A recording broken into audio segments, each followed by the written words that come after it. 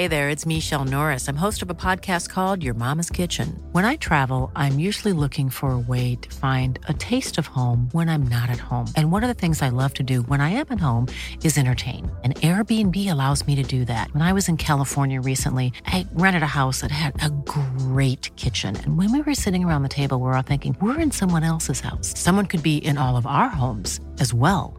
If you have a home, but you're not always at home, you have an Airbnb. Your home might be worth more than you think. Find out how much at airbnb.com/host. There's never been a faster or easier way to start your weight loss journey than with PlushCare. PlushCare accepts most insurance plans and gives you online access to board-certified physicians who can prescribe FDA-approved weight loss medications like Wegovy and Zepbound for those who qualify.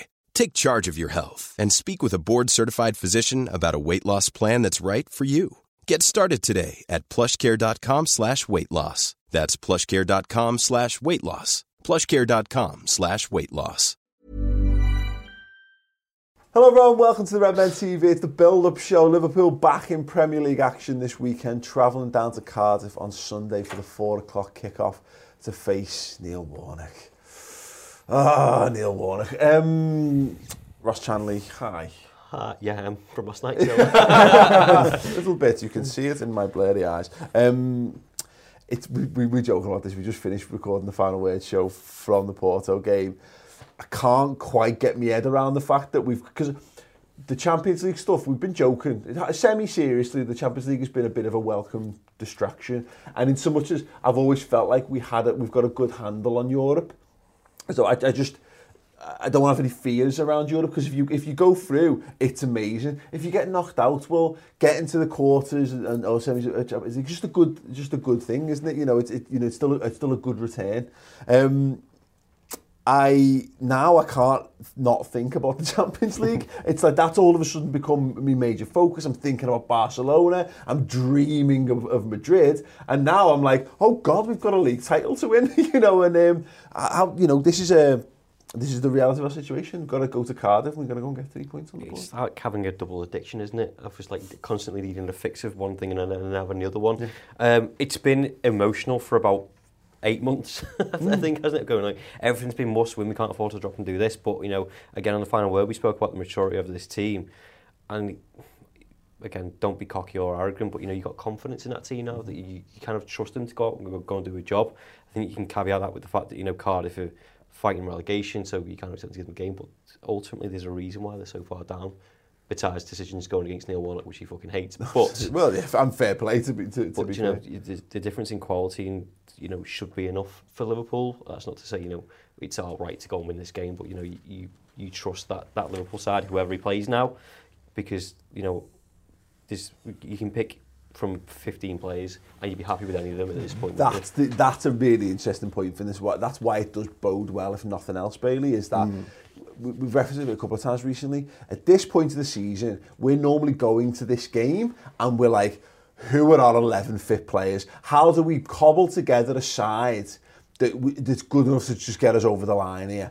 Whereas we're now in a situation, and look, things can happen in the next couple of days. There's plenty of training to be had and what have you, so we don't know that everyone's going to be fit or what have you. But regardless, there's still, we put Divock Origi in for Champions League quarter-final and no one's heads fell off. Nope.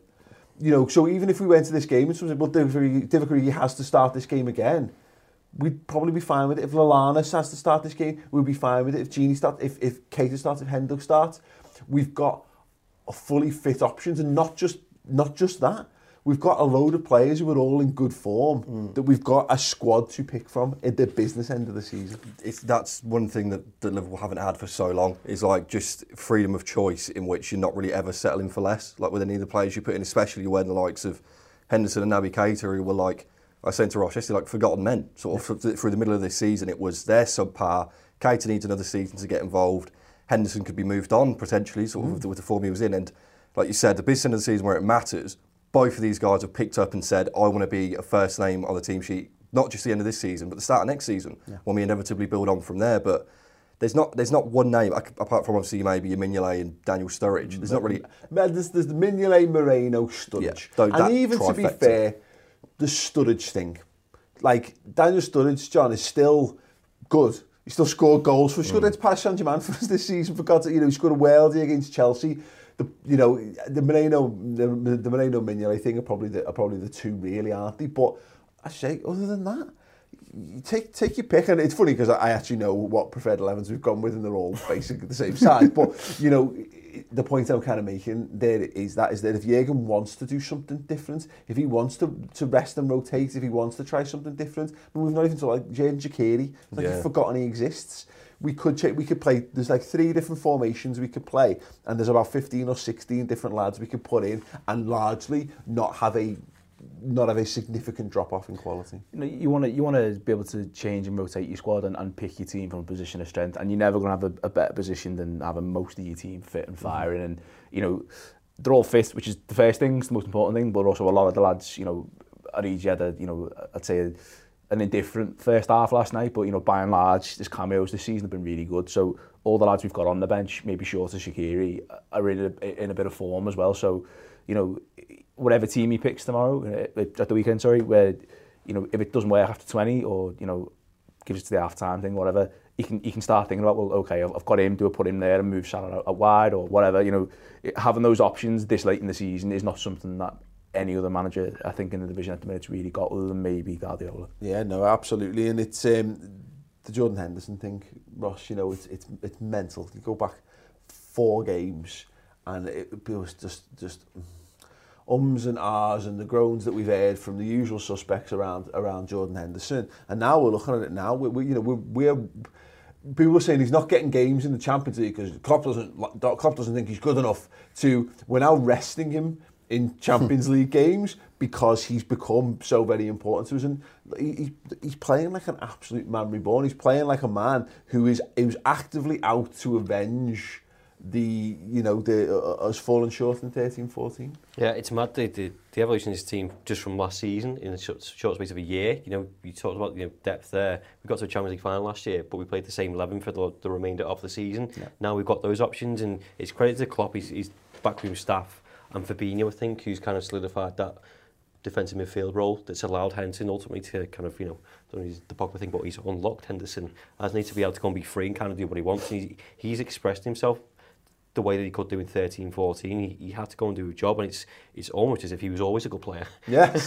Yeah. But he had a job to do. It wasn't the prettiest job. It was a shit job. It's the same thing that Gini does that still gets the credit for. Yeah. And he's, we always talk about... Gini gets the credit for it because... He shoves his arse into someone. Well, yeah, but we bought him as a winger, and, he came as a winger to Liverpool, and then we played him in a more, box-to-box, all these great, and then in the biggest game of our lives in the Etihad last season, in the quarterfinals, we played him on his own in the 6, and he absolutely handled it. I think, he did it in the derby as well, didn't he, around that? And he managed to handle it, and we've loved him kind of ever since. Whereas, Jordan Henderson doesn't get it because, well, his middle name's Brian, and he's from Sunderland. I think, and because he didn't hit the ground running his first year, there's always fans who are going to, there's an older generation of fans who are on his back. Same way with the Lucas thing. You'll just never win some people over.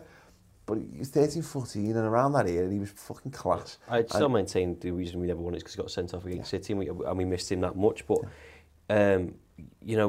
he's been unleashed into a position that he can do, and it's credit to him as well, because he's under so much pressure as the captain. I think the biggest problem he's had, which is true that he could beat him with, is consistency in his form, which is the odd game where he has been subpar in that defensive midfield role, but maybe that's a tactical thing where he's kind of been overrun and his performances haven't been good enough. Now he's changed his role and hitting form at the same time. I think the captaincy thing is and the role that he's kind of playing Bailey is important, because he's got that.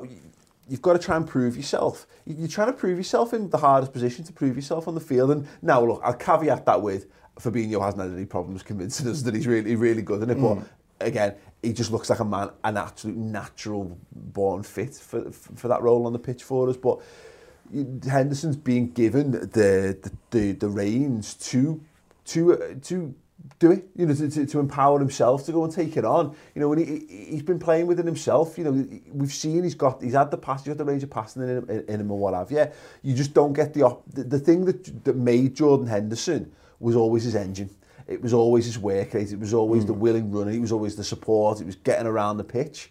Well, he wasn't allowed. The thing that made him him, he wasn't allowed to do from that position. And now we're getting into a point of the season now where he just looks like he's loving his football. Yeah, no, I completely agree. And I think with Jordan Henderson is like we've all on this show all said that we really like Jordan Henderson. You're always caveating that with sort of, he's just reliable, you know, like he does his same job, he does his job fine. Whereas now, like it was always the other players that came out and said he's the captain because he does everything that he does behind the scenes. Like he's so good behind the scenes. We've never been sat here looking to counter the arguments of Jordan Henderson's fucking shit with, no, he's not, he's world class. Yeah. None of us have ever been picking that sword up and running into that battle. All we ever wanted was to just sit down in the middle of the battlefield and have a little go and go, he's fine, isn't he? He's all right, isn't he? He's a perfectly serviceable footballer. But actually, funnily enough, you know, I'm still not going down that end. But he's getting to show that he's better than fine. That's what I mean. Yeah, like it's the fact that we were caveating with all of the players beyond the scenes really like him as a captain. So something must be right. But now he's come out, scored 1 goal and 3 assists in his last 4 games. Yeah. And he's come out and he's proven to people why he is the captain. And it's so nice for me that it happened to him. Like, because this team's full of passion players. You see how much it means to the club. But when Jordan Henderson scored that goal at Southampton, that was a cut above. Like, the level that meant to him. He's been through 3 managers at this club. He's the longest serving servant still here. Yeah. And it would be a dream come true if he could lift just a piece of silverware with his football club.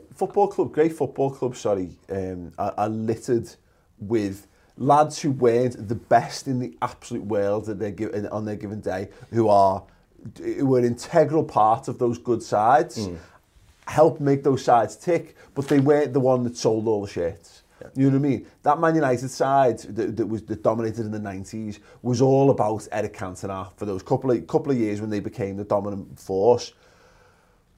But it was filled with Brian McClares, and it was filled with, you know, at the end of the latter days of Mark Hughes, and it was filled with all these, you know, it had unfashionable players in it. You know, we always laugh about, we talk about the golden generation at Man United, you know, the class of 92 or whatever.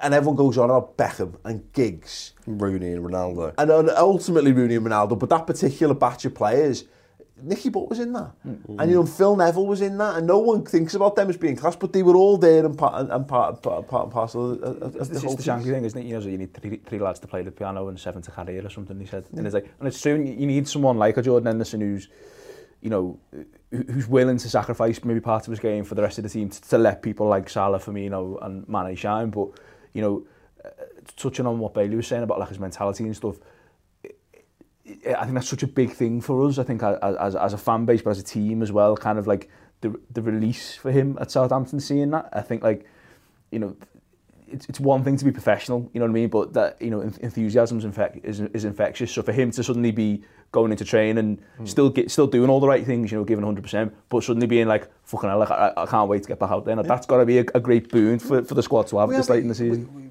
I don't know, it happens to us in various stages of our lives in different situations. I mean, maybe it doesn't happen to people, but you can engineer a situation in life where you have to put your money where your mouth is, and you might say to someone, maybe it's your bosses in work, or it's friends, or whatever. It could be a daft situation as like, you know, you're playing a game of footy in the park, or you're having a game of pool, and you've got to step up and represent, and you say, I've got this, everyone, don't worry, I've got it. And then when you to then go and do that and deliver on it is the absolute best feeling in the world. It's up there. You know, I've had that happen before to me, people who said, no, you can't. You shouldn't do this. You should stay within your wheelhouse. Do these things. Don't do it. And when you get to go, no. You know, and to be honest, I'm not, this sounds like I'm being myself, it's not. But in the Jordan Henderson situation, lesser men would cower under that, and lesser men would go, you know what, maybe you're right.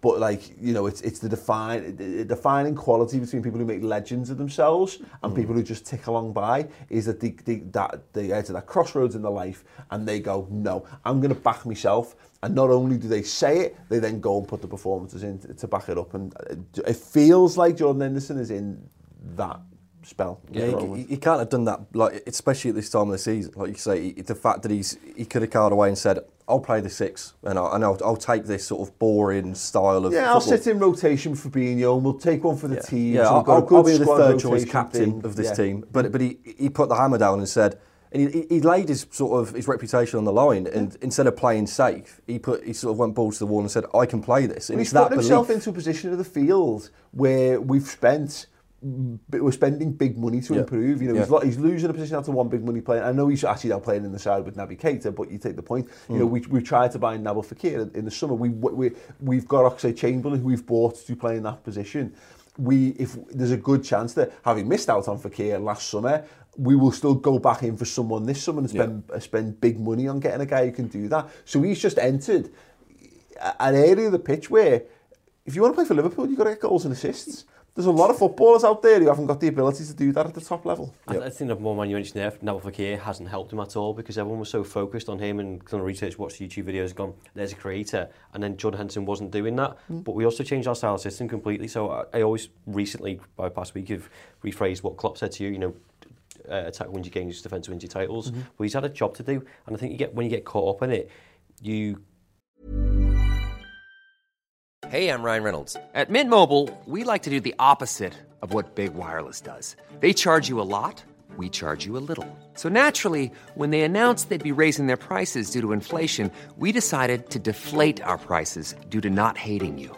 That's right. We're cutting the price of Mint Unlimited from $30 a month to just $15 a month. Give it a try at mintmobile.com/switch. $45 up front for 3 months plus taxes and fees. Promo rate for new customers for limited time. Unlimited more than 40 gigabytes per month. Slows full terms at mintmobile.com.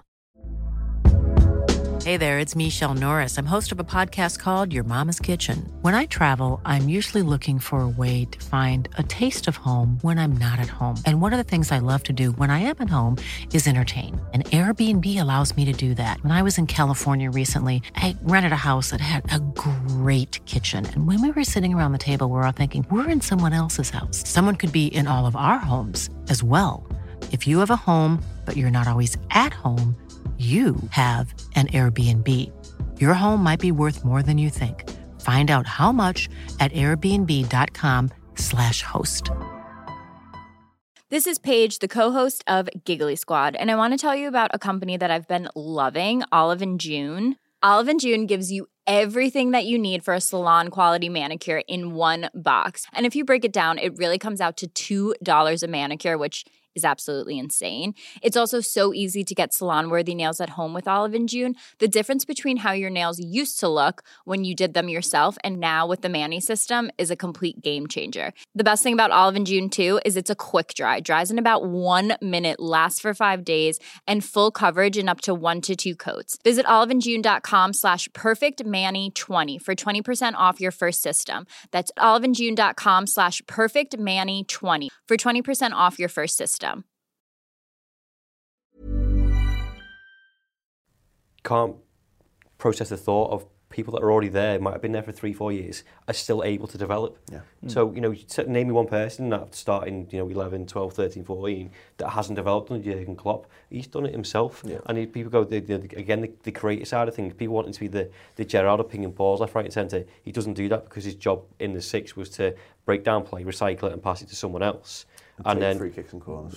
But then it's the wingers that are the creators, or the fullbacks, that are the creators, and that's not his job. I think Carragher's point on it on the footy, Monday Night Footy this week, where he said, everyone's kind of saying about he's gone to the manager and said, I want to do this and this.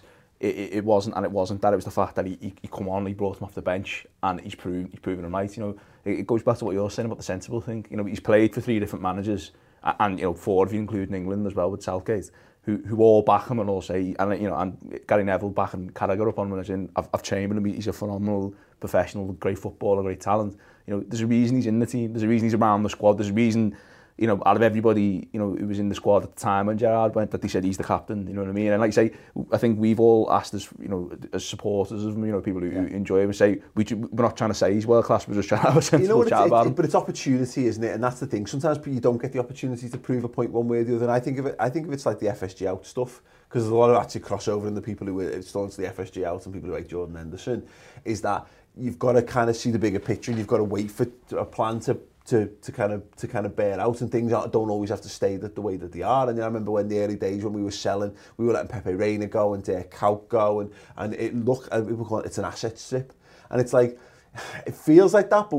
because effectively we've got loads of lads who are earning far too much money for the talent that they have and what they're able to deliver on the pitch, etc., etc. So we had to strip it all back, and then we had to build it up again and go from there. And now we're at a push where no one really questions Liverpool's ownership anymore. Because why would they? Yeah, why would you do it? And that's because we had to wait for things to drop into place, because you can't do it all in one go. Sometimes it's not within your power to fix things overnight, and as much as we demand that from modern football, because the 24-hour news cycle, because we need to have the answers to every question, because we can get the answers to every question within 3 seconds at the palm of our hands, we demand everything instantly, and sometimes things take a little bit slower, a little bit longer to come to the boil.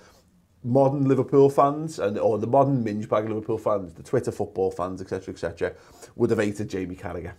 Jamie Carragher would never have been a Liverpool player if it was down to Twitter. Steven Gerrard would have done their heads in. They would, he's injury prone, don't back him, blah, blah, blah. There's so many things that we now accept as being boss because they were allowed to grow into being boss. And that's, it's something we need, a balance we need to strike better, a bit more trust that we need to bring back into our lives. There is, and there's always a ton of revisionism as well. It's weird with the Henderson thing, because I think, people were saying, the comparison maybe to Lucas, that like there's some people you're never going to win over. But I think most people now, if you asked them about Lucas, would say, fucking like, what a servant. And it was the same thing with Cout. Loads of people didn't like Cout when he played for us, and now he's fucking brilliant. And and it'll probably will happen with Henderson, and that's Luis Garcia. People hated Garcia, because he was just dead. He just turned into trouble. He'd give the ball away constantly. But now you get to look back at him and remember his goals and look at all the good things he did. You're right. Revisionism's the funny thing is that nostalgia plays a massive part, and that's the thing I've always been saying about this squad and some of these players. If Liverpool, the finals that Liverpool have gotten to, in one game of football, you can just lose one game of football. If we'd won any of those finals along the way, these lads, Jordan Henderson would have been captain in a captain of 3 pieces of silverware or whatever in his time. League Cup, Europa League, Champions League. And he'd be down there. Because people don't, there's a generation, we could go, Phil Neal was class. But I don't know, I never watched Phil Neal week in, week out. I couldn't tell you how good he was. But I unilaterally accept him as being... medal winner. Because they were serial medal winners for Liverpool at the time. Anyway, Cardiff. It's all well and good, I think, we got through the last 3. Ross, we talked about them being our really tough spell. City now entering their now right in the midst of their really, really tough spell.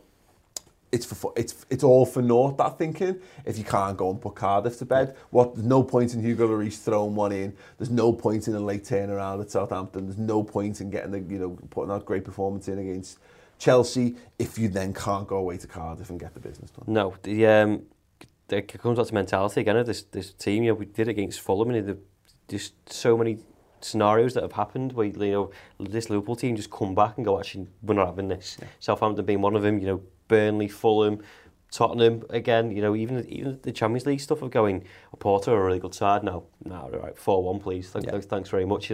Cardiff, again, I said before, the battling relegation. I think the result against Brighton may have helped our case. Mm-hmm. I think there was arguments for both sides, but if you look at the fixtures that they've got left and the fixtures that Brighton got left, you kind of fancy Cardiff to kind of come out of it. And it's not going to be a case where they'll take the foot off the gas and think we can afford to lose to Liverpool, but they will fancy getting points from the running fixtures that they've got. And Brighton have got Wolves away, Spurs away, Newcastle home, Arsenal away, and City at home.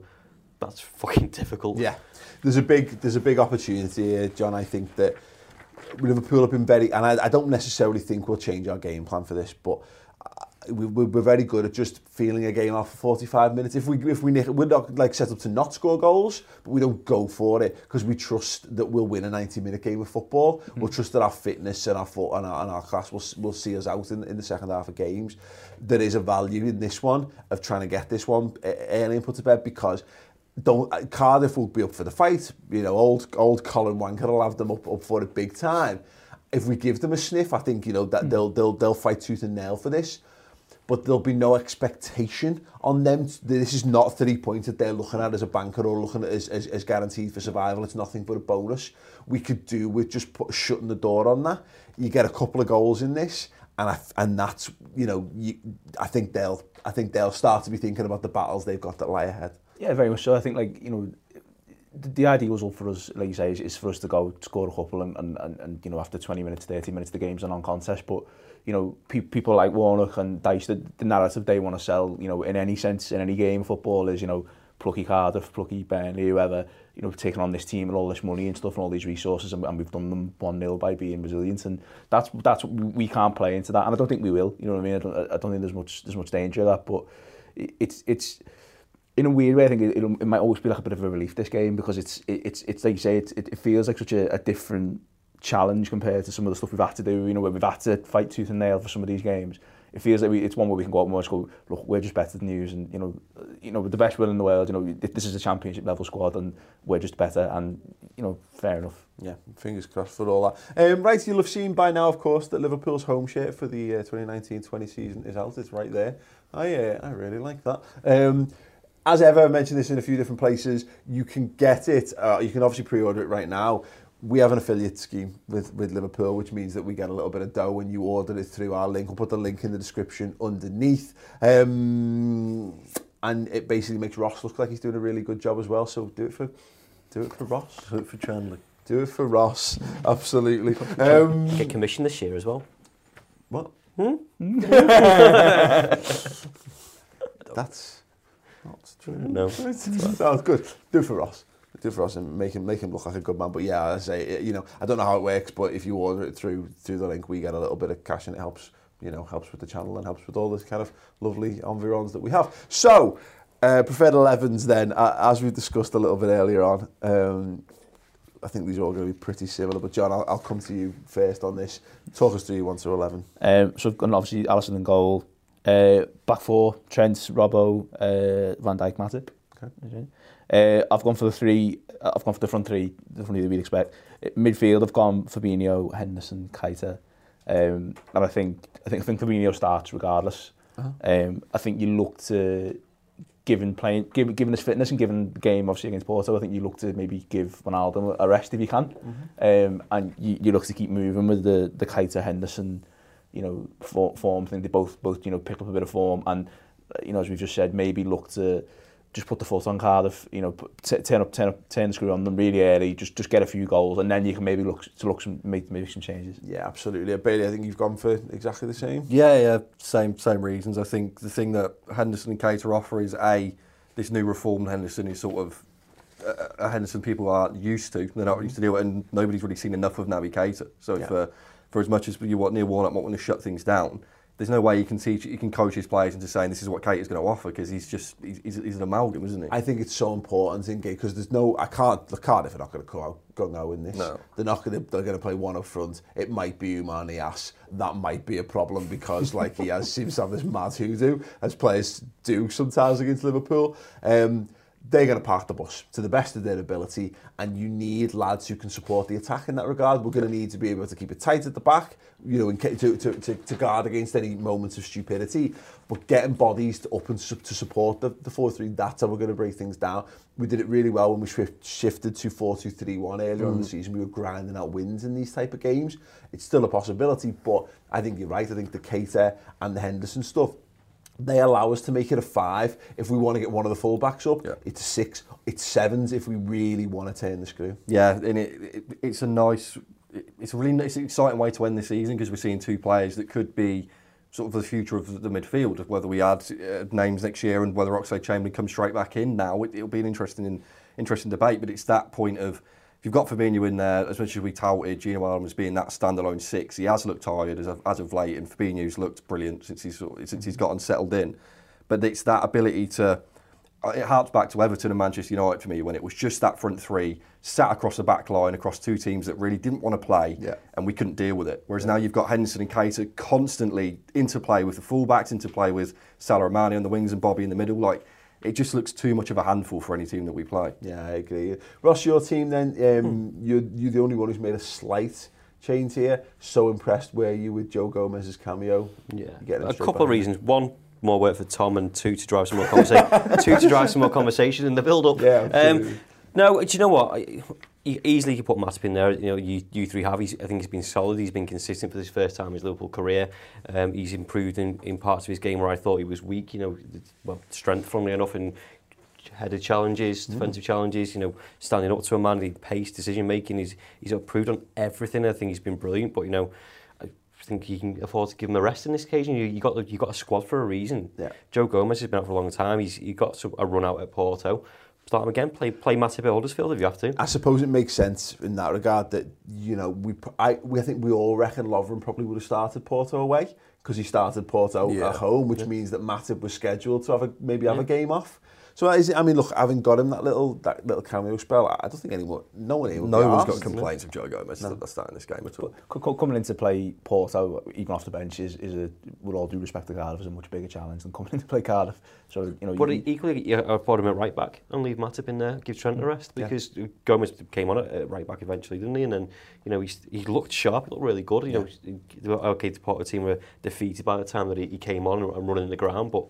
He's still. My only feeling with that is that, though, I think you need Trent for this game. I agree, and I want to see Gomez and Van Dijk together again. Like that partnership had the making of being sort of well-breaking at the start of the season. Those first 8-9 games were unbelievable. We were seeing Joe Gomez reach a level that we'd never seen from him before, sometimes surpassing that Van Dijk sort of ceiling. And this guy could go on to be as good, if not better, than Van Dijk. And I'd love to see that rapport again. So just see if they can. Because that's the making of a true centre-half partnership, is if you can have time out, slot back in, as if nothing's changed, as if you've not had 4 months off. Yeah. So I'd love to see him in the centre. Yeah, I agree. I think this is there's not too many opportunities left. Yeah. If it depends where we see him. If we see him as our second best centre-half, then we're going to need to get him into form because we can't help it, but we're counting down to the Barcelona game, and then I'm thinking Joe Matip's been really good. I think he would. If he got his place, I don't think anyone would bat an eyelid. But if you can get back to Joe Gomez and Van Dijk, as you say, at the partnership that they were in the start of the season when they looked impeccable, would we feel more secure going into Barcelona knowing that you've got those two at the back? I would. Yeah, quite possible. And you'd always think of it as well as Jurgen loves throwing a third centre half on when we're heading games. So having that option to have those two start maybe and put Matip on. See a game on. Possibility. Rival fixtures, there is only one. City versus Spurs, 12:30 kickoff on the Saturday. Bailey, the eyes of the footballing world are going to be glaring down on Manchester City. They're going to be judging Pep Guardiola and whether he's got his cardio on or not. They're going to be looking at every bead of sweat running down Aguero and Sterling's little faces. Yeah. And I think waiting to see if they crack under the pressure. This is going to be huge. If you're not, I know if you're a Liverpool fan and you guys were saying yesterday, I'm probably going to give that a miss. There's no chance I can because this is. You could argue yesterday was sort of the end of sort of Man City's push for being a big club this season. It was always touted as if they win the Champions League, that's it. They've put their name in the sand as being internationally established. You can't throw away sort of them as a club anymore. This to me is going to be a similar scenario. Can you deal with the biggest pressure you're probably going to have this season? You're out the competition now. You've got the FA Cup final in the bag. If you're a betting man, and then you look at that and say you should be on for the Premier League here. You've got the team that's so far and away. You've just come off the back of a defeat. You should be angry. But then equally, it could be a case of if you're not man enough and you're scared of a team that's just scored 3 passes and knocked you out of the competition you want to win so badly. If they crumble, then it's going to be huge. I think it's worth. My only issue with this, John, and this notion of watching it. And look, if I'm in a situation to watch it, I'll probably will put it on, but I'm not gonna build my day around watching it in any shape because the only thing that can come of that is we hear the full-time results and we hear that Spurs have taken something and we get when that's good and we'll feel better about that. The alternative is you have to watch it and you have to watch them maybe dog it out and come out stronger as a result of getting that. My thinking on this is that I know people are already writing that Man United game off because everyone now thinks Man United is shit because that's the way it goes. Yeah, they are. It's still true enough, but I still think there's that. I still think that's another one because they're going to have a massive thing to prove and they'll be more physically fitter and in a better condition for that, of course. And I still think they've still got Burnley away, and I know Burnley will have nothing to play for at that point, but it's still. And they play a day after us now as well. So they've got all those things. I don't think everyone should put all their hope and stock in this, but this is what it is. This represents a very good chance for City to drop points. No, it does, and I think we run the risk maybe of doing Spurs a disservice and saying it's City's title to lose. Spurs, top 4 for them is not guaranteed yet. I mean, they've definitely got one foot in being there next season, but for them, having that new stadium finally being there, getting to the semis for the first time, all as important as that is for them this season, it's all for naught if they're not doing it again next year. Spurs are going to have to. The thing is, you historically drop more points around your semi-finals because you've got to put so much into that. We played Everton, didn't we? I think around those times.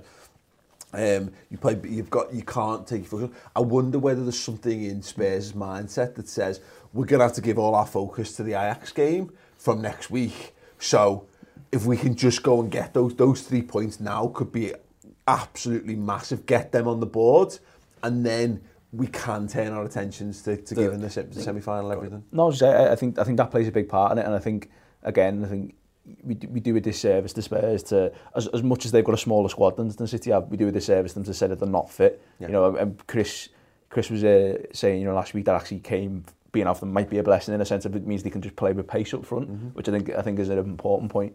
But they've just had a massive game against them, and absolutely run the legs off the pair of them. But I'd put more money on Spurs recovering from that because that's how they play football. You know what I mean? City aren't used to. City don't play well in the last 15 of games. They're used to controlling possession from the off and just pinging the ball around, and they can't really do that in this game now. They need to go out and get a result. They need to be front foot, and that's when Spurs are going to go the full distance in terms of the 90, but also going to be good breaking them on the counter. So this is a good point, and they said when I was watching the game against whoever they played at the weekend in the Premier League, they were like, one of the commentators touted sort of, it's not heavy metal gung-ho football like Jurgen Klopp, it's like keyhole surgery. Like you don't notice it, but they definitely make a mark. But even if you take your alliances aside away from this game and you say, right, City have got 3 points, just watch it for a game of football like that. Yeah. That game of football yesterday, as we had it on, 5 goals in the first half. I agree. From a neutral perspective, and you can promise that you're not going to get too downbeat about Liverpool's league chances if it doesn't go our way, then it's going to be a hell of a game. Ross, what do you think the Liverpool score is going to be at the weekend? 3-0. Ooh, go on, Bailey. 3-1. 3-0. 3-0. Yeah. 2-0. 2-0 to Liverpool, I'll take that. Let me know in the comments section underneath what you think the score prediction is going to be for that, what you think your starting 11 is going to be as well, or your preferred 11s moreover, maybe even what you think Jurgen's going to go with, and also obviously the Spurs City game. And if you want to marvel around how fantastic this Liverpool side are, get over to the redmentv.com. If you want to go back and you want to talk about Porto, and actually a significant amount about that City Spurs game as well, on VAR, the final word show on the redmentv.com, highly recommended. Chris has got a tactics show coming up this week where he looks into Mo Salah's goal amongst others, I think, from the Porto game. So get involved in that on the YouTube channel. Make sure you buy your Liverpool home shirt. If you do buy it through our link, which is in the comments underneath. Not the comments, the description underneath. I'm so close to getting out of here. Thank you very much for watching. Drop a like on the video, all that good stuff, and we'll see you very, very soon. Ta-da. A lot can happen in the next 3 years. Like a chatbot may be your new best friend. But what won't change? Needing health insurance. United Healthcare Tri-Term Medical Plans are available for these changing times. Underwritten by Golden Rule Insurance Company, they offer budget-friendly, flexible coverage for people who are in between jobs or missed open enrollment. The plans last nearly 3 years in some states, with access to a nationwide network of doctors and hospitals. So for whatever tomorrow brings, United Healthcare Tri-Term Medical Plans may be for you. Learn more at uh1.com. A lot can happen in 3 years, like a chatbot may be your new best friend. But what won't change? Needing health insurance. United Healthcare Tri-Term Medical Plans, underwritten by Golden Rule Insurance Company, offer flexible, budget-friendly coverage that lasts nearly 3 years in some states. Learn more at uh1.com.